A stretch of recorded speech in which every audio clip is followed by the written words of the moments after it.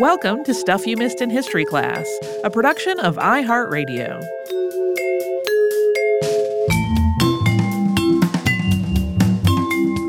Hello and welcome to the podcast. I'm Holly Fry. And I'm Tracy V. Wilson.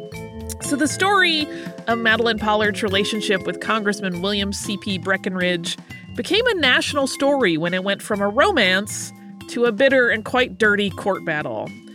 To some, Madeline emerged as an icon of the women's movement, but to others, she became a cautionary tale. And we are going to talk about all of that on today's show. Yeah, I had not heard of this before, and now I'm mad about it.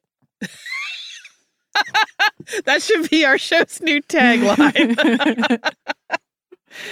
So, Madeline Valeria Pollard was born in Frankfort, Kentucky in the 1860s. The exact year is reported differently from source to source, usually sometime between 1863 and 1866. That variation in her birth year is also going to be significant to her story later on.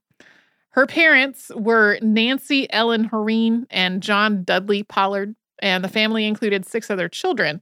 They moved to a town called Crab Orchard in Lincoln County when Madeline was still quite small. Her father, John Dudley Pollard, served in the Confederate Army as a saddler and then went on to open a store, as well as to hold several different public offices. But the family was not wealthy. They kind of got by, and John, who was an avid reader, shared his love of literature with his children, even though he himself had not had a particularly robust formal education. Madeline, who went by Maddie as a little girl, had the same love of stories as her father, and they were quite close. Madeline always described her childhood as very happy. In terms of her education, most of it came from reading on her own or with her father. And this wasn't a deficient education. She learned Latin, history, the works of Shakespeare. Most of this learning was through memorization, and that was something that Madeline was very good at. In 1876, John Dudley Pollard died suddenly, and that meant that his wife Nancy was left to care for Madeline and her siblings without any money. Madeline went to live with her father's sister in Pittsburgh immediately after the funeral. The oldest and youngest Pollard children stayed with their mother, Nancy Pollard, and the 3 of them moved in with Nancy's sister. But the rest of the kids went to a Louisville home for orphans and widows about a year and a half after John's death. Madeline spent 4 years in Pittsburgh. She attended public school during that time and then returned to Kentucky. She lived with her mother and aunt for a short period and then moved on to the home of another aunt near Lexington. She helped around the house and took music and language lessons, but she really wanted more out of life than what most women of the time had access to. Specifically, seeing how her mother had struggled after her father's death, she did not want to be in a position where her fate was dependent on a man. There was a man in the mix that Madeline depended on to get the additional education that she felt she needed to achieve her goal of ultimate independence. And that man was James Rhodes, who was a farmer who was several decades older than Madeline and was also quite taken with her. According to Pollard's account, he had proposed marriage, and instead of accepting, Madeline worked out kind of an unusual deal with Rhodes. If he would pay for her further education, she would, upon completing that education, get a teaching job and repay him. Rhodes agreed on the condition that if she did not repay him, she would marry him. This was not just like a banter discussion deal that was struck up between a love-struck older gentleman and a coquettish ingenue. This was actually a written agreement. Madeline's mother served as witness to the document's signing. Rhodes was, of course, hoping that Madeline wouldn't stick with it. Either she wouldn't finish her education or that she would not be able to repay him back. And he actually believed that she was not going to hold up her end of it. He basically just wanted her to fall in love with him, and she knew that. In 1883, Madeline enrolled at a convent school outside of Cincinnati. This was the Mount Notre Dame Academy. She asked Rhodes to limit his contact so as not to dismay the nuns. But he wrote to her all the time. That had the expected effect. The nuns were concerned, and it's believed they were planning to expel her from the school, but Madeline got ahead of that by withdrawing. She was not giving up on her education, though. After discussion among Madeline, Rhodes, and Madeline's mother, Nancy, they made the decision that Pollard would enroll at Cincinnati Wesleyan College.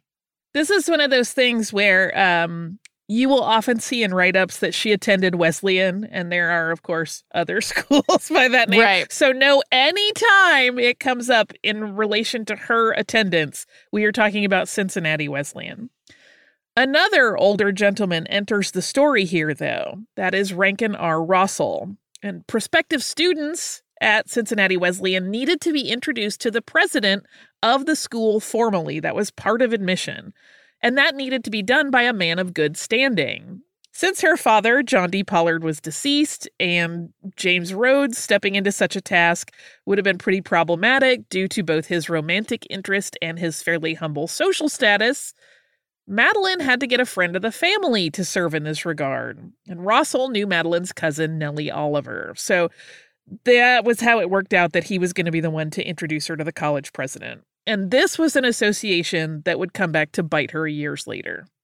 So Madeline was admitted to Cincinnati Wesleyan after having been determined to be of good character by the college president's wife. She started her classes in November of 1883, and for Pollard, this really seems like she was living her dreams. She studied elocution, French, and Latin, among other courses. She won recognition for her essays. She was described later as an exemplary pupil. She participated in debate events and did very well.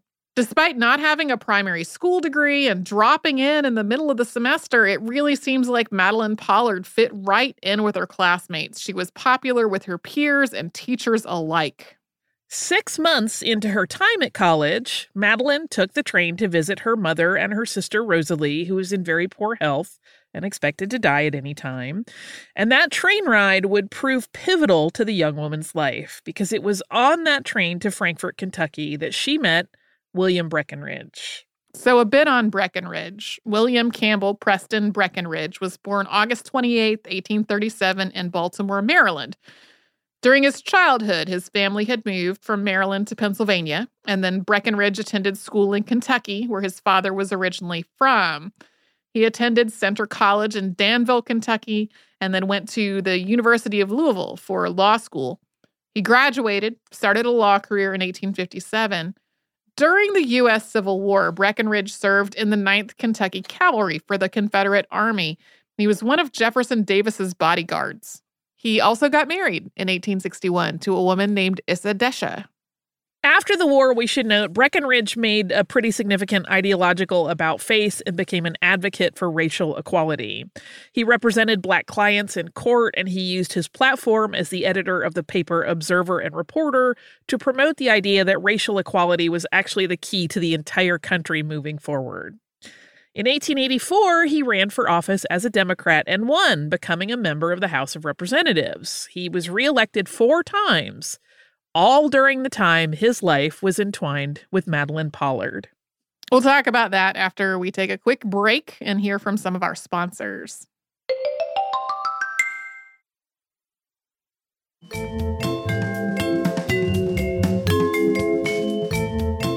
When Madeline Pollard took her train to see her family, Breckinridge was, as we said, also on that train.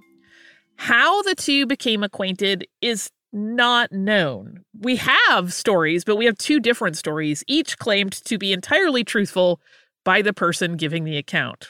According to William Breckinridge, Madeline approached him and introduced herself. And according to Madeline Pollard, Breckinridge feigned to recognize her, acting as though he thought that she was the daughter of a colleague, and he started a conversation. According to both their accounts, they only talked for a few minutes. At the time, Breckinridge had just started a bid for Congress, so Madeline knew who he was. She told her friends about having met the candidate, often enough that they teased her about it. They started calling her Madeline Breckinridge Pollard. Soon she adopted that name herself, claiming her father had so admired John Breckinridge, that was William's grandfather, that he had given her that middle name.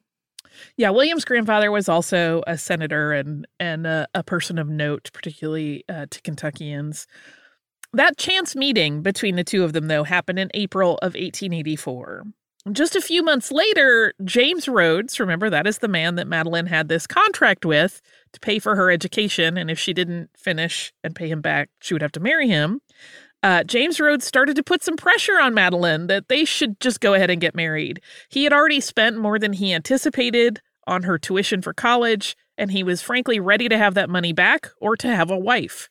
As the situation with Rhodes closed in on Madeline Pollard, she reached out to the most powerful man she knew, or at least sort of knew.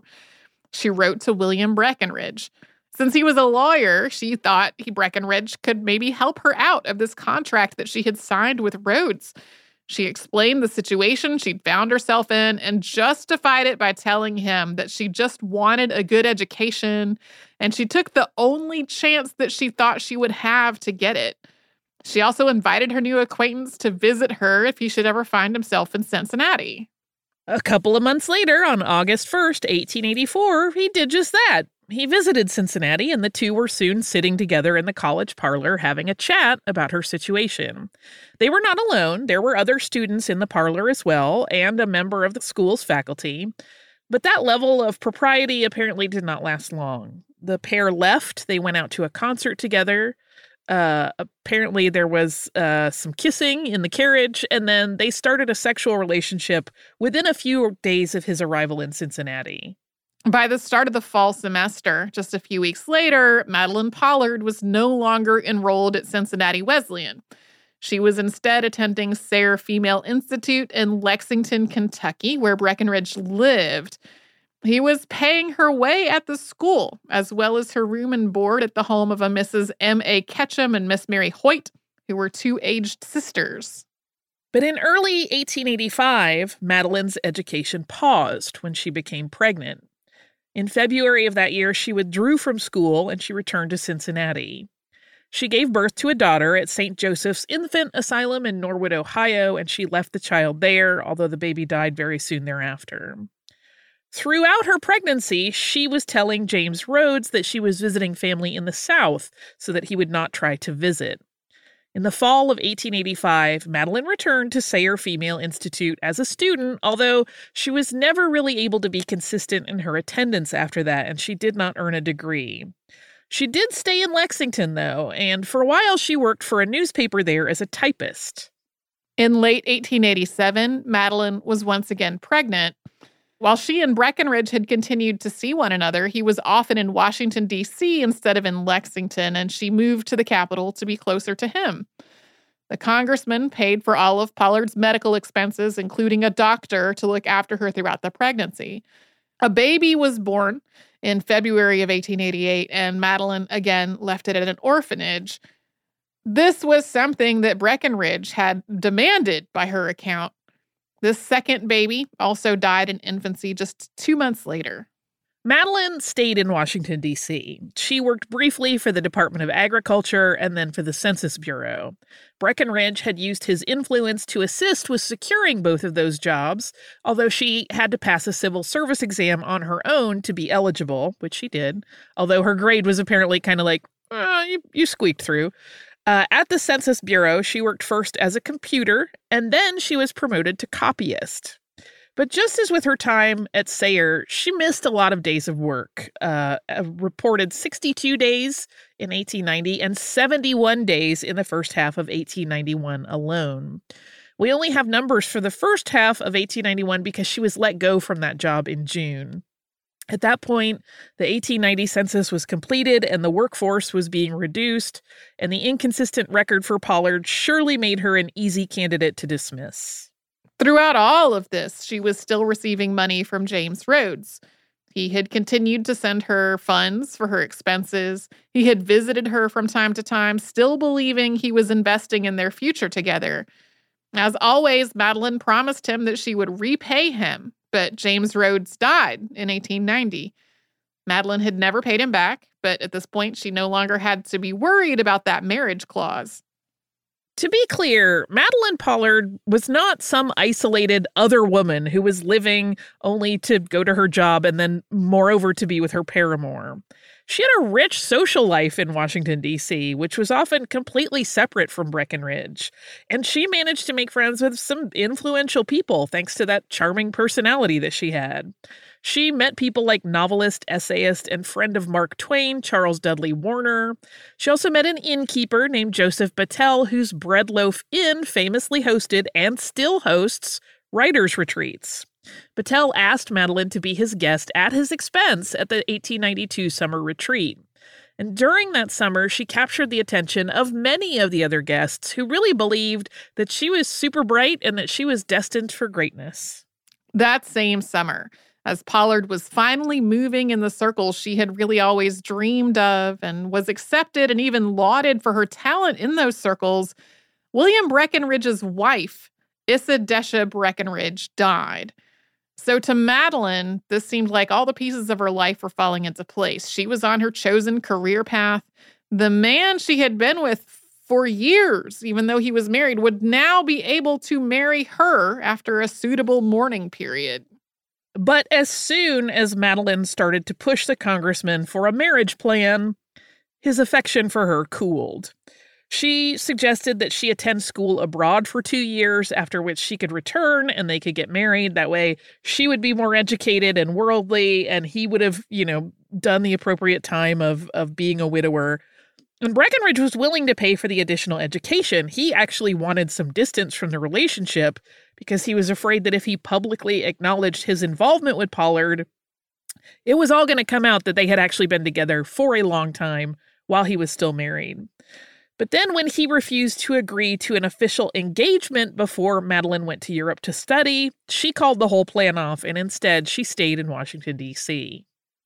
Madeline was pregnant again in the winter of 1892 and 93, and this was something that Breckinridge welcomed, not because he wanted a child with Madeline, but because he saw it as a way to postpone any talk of marriage until after the baby came. Madeline had a pregnancy loss in May of 1893.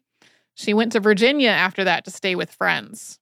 But then she did something rather rash. In June, Madeline reached out to the Washington Post and had them run an engagement announcement for her and Congressman Breckinridge. This was actually not the first time an engagement between them had been noted in the papers. It had been rumored even before that.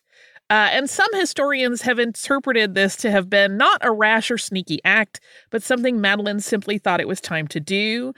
There are also some accounts that make it seem like this was maybe more of a back and forth between the two of them, where she was pressuring him, like the rumors had come up.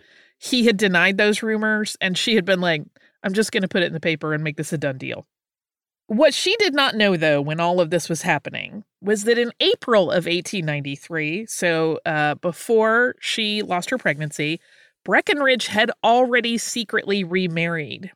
His new wife was, of course, not Madeline Pollard, but instead a woman from Louisville, Kentucky, named Louise Scott Wing. So when the Post ran this engagement notice, Breckinridge immediately denied any involvement with Madeline Pollard, claiming that she was just some woman who had a crush on him, kind of suggesting that she was stalking him.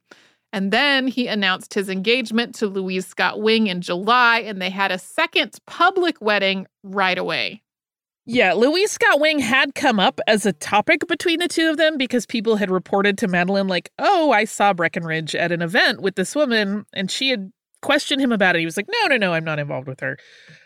So after all of this came out publicly, in August 1893, Madeline Pollard sued William C.P. Breckinridge for breach of promise. He had, per the plaintiff, promised to marry her and had not. Her filing read, quote, "The plaintiff avers that the defendant, by wiles and artifices, not only won her affections, but finally and fully dominated and controlled her and her life, and that the defendant, about the month of August 1892, promised plaintiff to marry her, and that the plaintiff confided in the defendant's promise and remained single." Pollard was seeking $50,000 in damages. We will dig into the lawsuit and the trial after we hear from the sponsors who keep Stuff You Missed in History class going.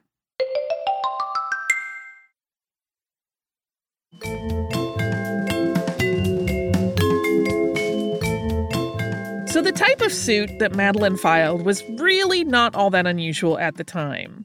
This offered an opportunity for a woman, at least a white middle-class woman, to recuperate her social standing after the embarrassment of having an engagement broken. It also gave a woman who had been sexually involved with their fiancé a way to possibly rehabilitate their reputation to a small degree by placing the responsibility for their relationship on the man. And since a woman in such a circumstance was likely to find it difficult to find another suitor, and since a recanted engagement, even without any sexual scandal attached, also meant that the woman in question was left without the financial support she had likely been counting on, it also offered a way to get a payout that might cover her financial needs, at least for a little while. But this case was, of course, much different than most such filings. The man involved was a congressman, and the woman claimed they had been in a romantic relationship for years. The mechanism of Breckinridge's defense went into action to defame Pollard quickly, the same day that the suit became public knowledge.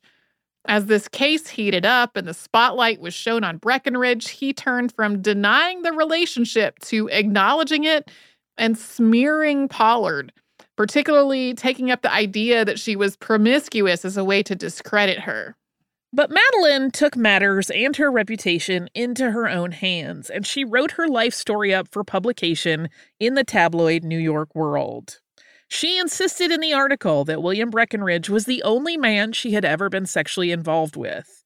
She also sought to establish that she was not some woman that the congressman merely sought out for a physical relationship, but that they had lived fully as a couple and in many ways as companions, and that she had even worked on his speeches with him.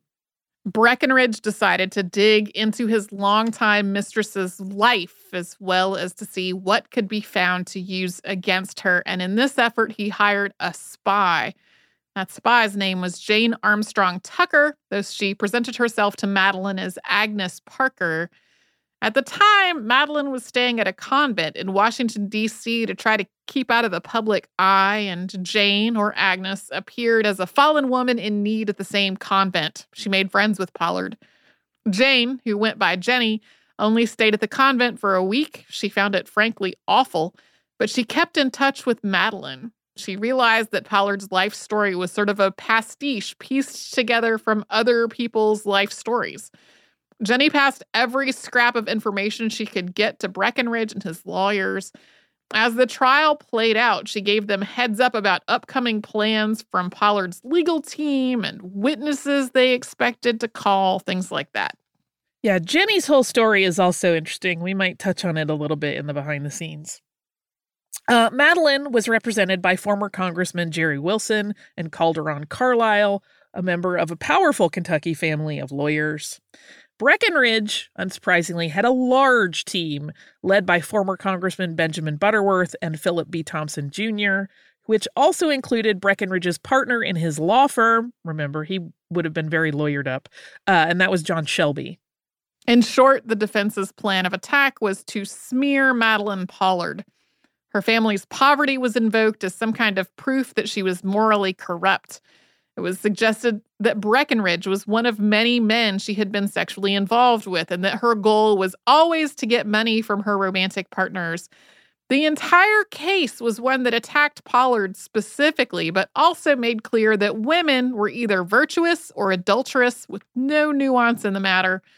One of the congressman's defenders wrote, quote, "Every well-informed physician who has had much experience with the treatment of diseases peculiar to women knows that a woman who will have illicit sexual intercourse with one man will with another." The steam that came out of my ears when I first read this. A statement from the congressman's legal team about Pollard's character read, quote, "It is a natural evolution, a gradual and symmetrical development. A forward girl, then free and fast in her conduct, then permitting liberties, then selling herself, then living permanently and regularly on her unchastity. A life of merchandise in which she obtained support, etc., for her favors, and always a life of deception and lying, and finally, a mere adventuress gloating in shameless notoriety." The entire case of the defense was built on the idea that Pollard had been in a sexual relationship with a lot of men before she met Breckinridge, and there were plenty of people who wrote testimonies to support that case. Some were merely repeating gossip that they had heard about or claimed to know about Pollard having been involved with other men, but some were written by men claiming that they themselves had been involved with her at one time or another. Some of this testimony was described in the papers as, quote, very vulgar, even indecent in the language used by the deponents. Many of the men who gave depositions described her as, quote, a woman of the town. That was a euphemism for a sex worker. One man, an alderman from Lexington named W.T. Jones, deposed that he had met Pollard at Cincinnati Wesleyan College while she was there. Jones was a friend of the college's president, and he said in his deposition that Pollard had told him about James Rhodes, and that Rhodes was, quote, an ignorant old farmer, that she did not intend to marry him, although she did, even per his testimony, intend to pay him back for her school tuition. During the trial, the question of Madeline's age was brought up. Breckinridge said that Pollard was several years older than she claimed, in her 20s when they met, and that she was not an innocent schoolgirl, but an experienced woman who was using him for money. She was described as a, quote, disappointed, vindictive adventuress. Breckinridge himself, of course, was characterized by his defense as a noble gentleman who had just made a mistake. For 9 years. His defense made him out to be this man who had caved into the seductions of a woman who was then held hostage by that secret and her threats to reveal it. She was described by his legal team, again in many ways, but also as, quote, utterly depraved where morality is concerned. As Pollard became the subject of countless articles covering the trial, she was characterized in 2 ways in the press. To some, she was a woman who had been an immature student when Breckinridge, who was a man in his late 40s, had lured her into a romantic relationship. To others, she was, as Breckinridge's defense had cast her, a schemer and a social climber who was trying to use a man well above her station to advance her own position in life. And Madeline Pollard had wanted to move upward in society, but her version of the story focused on her desire well before she met Breckinridge to have a career. What she wanted was to be a teacher or a writer. But while that is a perfectly reasonable thing to want, it came with its own baggage in the courtroom because she was seen as wanting to be an independent woman versus being put in a position where she had to support herself. And so that was cast in a negative light by a large portion of society. It just didn't fit the widely held ideal of a woman who wanted to be a mother and a wife. Breckinridge's defense, of course, exploited this social moray in their case, using Pollard's independence against her as some sort of moral failing all on its own. Pollard was characterized as a woman who had no real literary ambitions, but who had merely claimed that to be the case as part of her scam. As part of this depiction, attorney Charles Stoll, who represented Breckinridge, read some of Pollard's writing aloud to the court to show that she was a talentless dilettante just feigning literary interest as part of the fake persona she used to trick men and get them to give her money. Yeah, there's some interesting talk about that writing that was read because her legal team is like, she was very young and had not had like the same degree of education as other people that, you know, would write things like this at the time. So of course it is not as refined and beautiful as someone who does have that benefit, but they were like, no, she was just faking it. The testimony in this trial went on for almost 6 weeks, and there were legitimately plenty of instances that were truly damning for Pollard.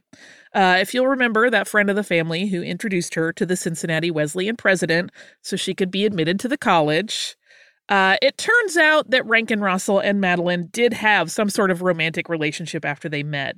And that relationship was brought up in the Breckinridge trial to establish that she was no innocent girl when she met the congressman. Russell had made frequent visits to the school to see Madeline. They had discussed traveling together, although it doesn't appear that such a trip ever took place. It came out that the two had been engaged, which was especially bad for Pollard's image, since she was contractually bound in sort of a pseudo-engagement to Rhodes at the time. Rossell testified that when he visited Madeline at school, she would sit in his lap in the parlor, sometimes for as long as an hour and a half. This particular point was greeted with some incredulity by the judge, who thought it odd that nobody at the school would have interrupted them. But Rossell was adamant that he told the truth. When Pollard was questioned about being with Breckinridge and entangled with Rhodes and engaged to Rossell at the same time, she acknowledged, quote, "Yes. As bad as it sounds, that was the condition." Madeline had appeared in court for her testimony, accompanied by a nun. She was very aggressively questioned by the defense, of course, but she was always consistent in her accounts of events. When she spoke of giving up her children at Breckinridge's insistence, she said she did it because she loved him and she wanted to be with him, but that it also deeply hurt her. She believed that the babies had died because she was not there to care for them. And while talking about her deceased son, the second child, she fainted on the stand. Things really did not look great for Madeline Pollard in terms of her reputation. Unlike Breckinridge, she had witnesses who corroborated her story, but the real strength of Pollard's case rested on the testimony of one woman, Julia Blackburn. Mrs. Blackburn was one of the influential friends that Madeline had made during her relationship with Breckinridge. Julia Blackburn was the widow of Luke Pryor Blackburn, who had served as a representative and as governor of Kentucky. She was well-connected and well-respected in Washington, D.C. society, and she told the court that Breckinridge had indeed said to her that he intended to marry Miss Pollard. This was something that Breckinridge initially denied. He told the court under questioning that he believed that Mrs. Blackburn had confused some dates and some events, and that she was attributing things to him that had actually been said by Madeline Pollard. But he shifted that confident assertion under further questioning and later said that he had, in a moment of excitement, told Pollard that he would marry her, but he insisted that that was not a promise and thus could not be something that he was held to. The salacious nature of this case had drawn a lot of attention, and the courtroom was continually packed with spectators waiting to hear the next juicy piece of information. Women were not allowed by Judge Bradley when evidence was anticipated that might not be appropriate in the judge's opinion for ladies to hear. But the men who showed up to watch were often rowdy. This really irritated the judge to the point that he chastised them in early April. As reported in the Los Angeles Herald, quote, "Judge Bradley has meantime been smothering a growing feeling of disgust. Tonight, his emotions passed the safety gauge, and he gave some of these people such a pointed tongue lashing as has rarely been heard in a courtroom." In April of 1894, the trial ended, and despite the avalanche of depositions and testimonies given to discredit Madeline Pollard, the jury found in her favor.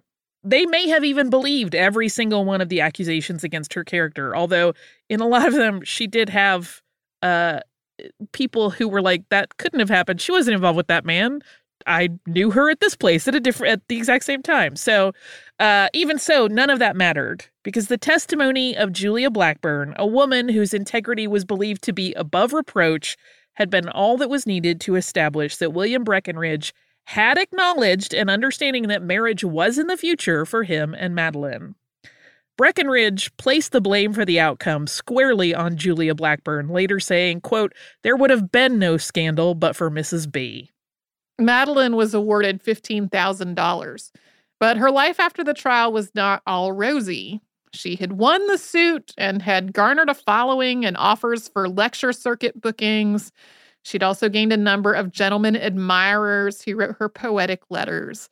But though to some she represented a moment in time where the role of women was changing, there was still a big portion of society who just saw her as damaged goods. Her name became a sort of a shorthand for women who had been ruined by men and discarded. It was not exactly a legacy anyone would want. She made families reconsider the idea of sending their daughters away to school for fear that they might similarly fall in love with an older man.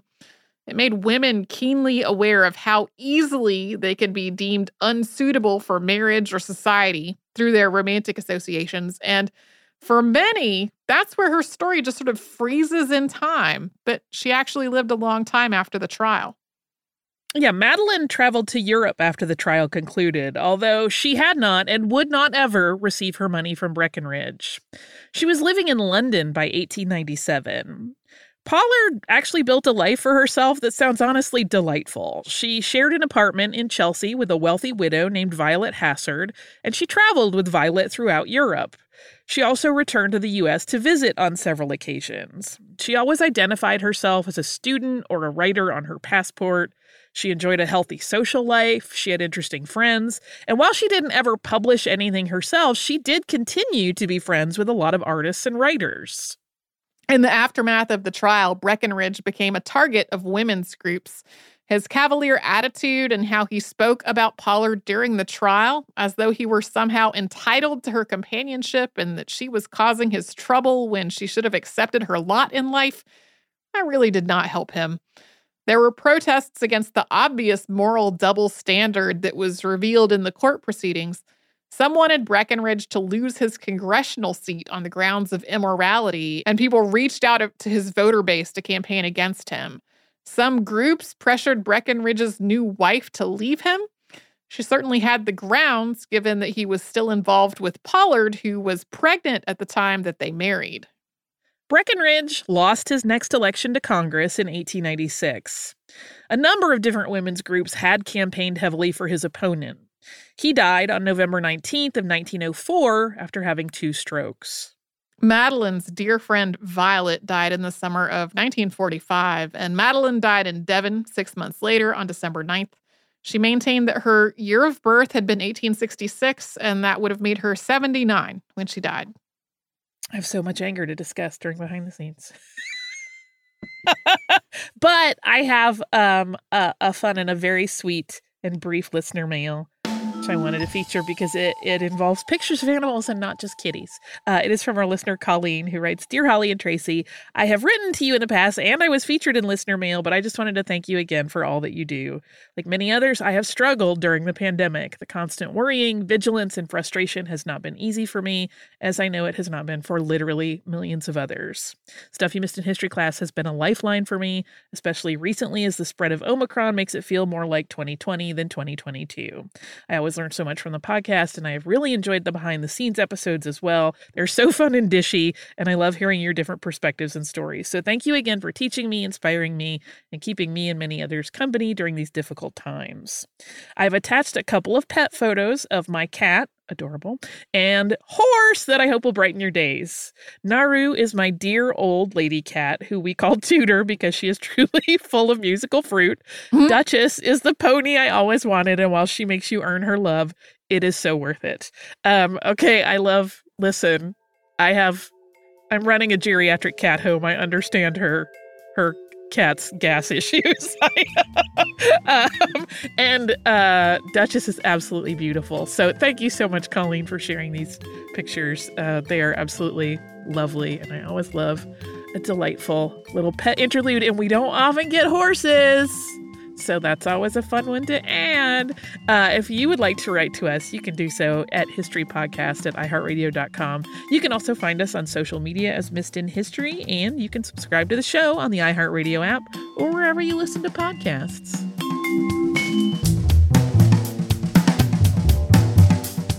Stuff You Missed in History class is a production of iHeartRadio. For more podcasts from iHeartRadio, visit the iHeartRadio app, Apple Podcasts, or wherever you listen to your favorite shows.